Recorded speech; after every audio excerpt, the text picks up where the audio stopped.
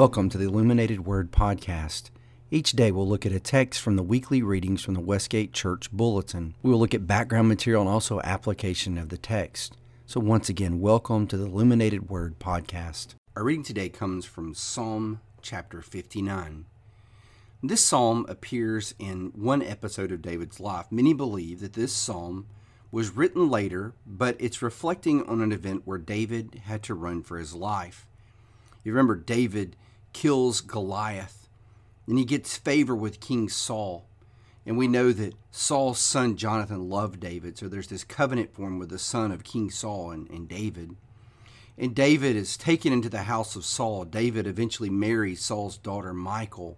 We know that Saul begins to hate David. There's this jealousy and envy for David that becomes just ravenous in the heart of Saul. And so Saul desires to kill King David. And if you remember, Jonathan intercedes for David and tells his father, "This is wicked and crazy. David has done so much for you." So David returns home to Saul after being afraid for his life. But there's this episode where Saul, an evil spirit, comes upon him, and he tosses a spear at David to try to kill him, and David escapes. When David comes home and his wife informs him, Michal, she says, "David, if you don't get out of here tonight, they will kill you in the morning." So she lets him out the window of their home, and she puts a statue in their bed and a goat hair pillow, I guess, to appear as hair of David. And so she works this deception to give David time to escape. And we have this snare that's laid for David.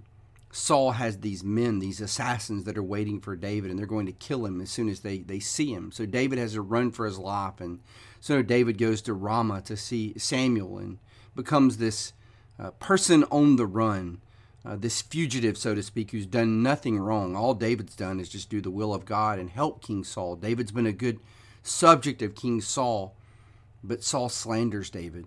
Saul tries to have him killed. And so it's from the context of David running from Saul, the context of Saul's slanderous accusations he's making against David, that this psalm is written. Now imagine, this is just my opinion, maybe David is writing this years later and reflecting on that event, but also God's provision and how God helped him. But also this is a cry against the nations that gather against God's people. And so there's this common theme of these dogs that you'll hear in this psalm that are ravenous, so to speak, and they're trying to destroy God's servant. So let's read this psalm. It's pretty lengthy, but at the same time, there's so much we can learn for our own context today. Once again, Psalm 59, the ESV. Deliver me from my enemies, O my God. Protect me from those who rise up against me. Deliver me from those who work evil, and save me from the bloodthirsty men. For behold, they lie in wait for my life. Fierce men stir up strife against me. For no transgression of sin of mine, O Lord. For no fault of mine, they run and make ready. Awake, come to meet me and see. You, Lord of hosts, are God of Israel. Rouse yourself to punish all the nations. Spare none of those who treacherously plot evil, Selah. Each evening they come back, howling like dogs and prowling about the city. There they are, bellowing with their mouths, with the swords in their lips. For who they think will hear us? But you, O Lord, laugh at them. You hold all the nations in derision. O my strength, I will watch for you. For you, O God, are my fortress. My God in his steadfast love will meet me. God will let me look in triumph on my enemies. Kill them not, lest the people forget. Make them totter by your power and bring them down, O Lord, our shield. For the sin of their mouths, the words of their lips, let them be trapped in their pride. For the cursing and lies they utter, consume them in wrath. Consume them till they are no more, that they may know that God rules over Jacob to the ends of the earth, Selah. Each evening they come back howling like dogs and prowling about the city. They wander about for food and growl as if they do not get their fill. But I will sing of your strength. I will sing aloud of your steadfast love in the morning. For you have been to me a fortress and a refuge in the day of my distress. O my strength, I will sing praise to you. For you, O God, are my fortress, the God who shows me steadfast love. So we had these people lying in wait, these ravenous dogs that want to kill God's servant. They slander and they want to bring bodily harm. And so David has this prayer.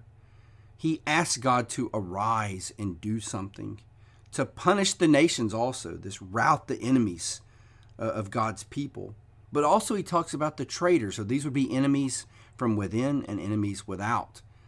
David is calling upon God to deal with these treacherous people, these traitors from Israel that are trying to kill him, but also the enemies around them. So we would think of enemies maybe like the Philistines who vexed David all of his life and his kingship. And also the snarling dogs to us would seem kind of strange. You know, we are a dog-loving people as Americans. Many people love their dogs. But in the ancient world, especially in Israel, dogs were looked upon with suspicion. To call someone a dog was really a cut down. It was a way to say that a person is untrustworthy. A person is really good for nothing. So this is an insult to call someone a dog. That's kind of strange to us, but in Israel that would make perfect sense. And so these enemies that go about and slander David or others, they ask this question, well, who can hear us? You know, we say these things, we slander you, but who's going to hear us? Who's going to do something about it? And David reminds us that God hears their slanderous talk. Now, we should think about how careless we are with words in this day and age. You know, so many times we can fire off an angry email. We can post something on social media, and there seems to be no repercussion for that. You know, face-to-face communication, many times we don't talk to people the way we do when we send things electronically or anonymously. But words can cut and words do matter. And Jesus tells us that we will be judged by our careless words, something to remember. God hears the slander of these dogs.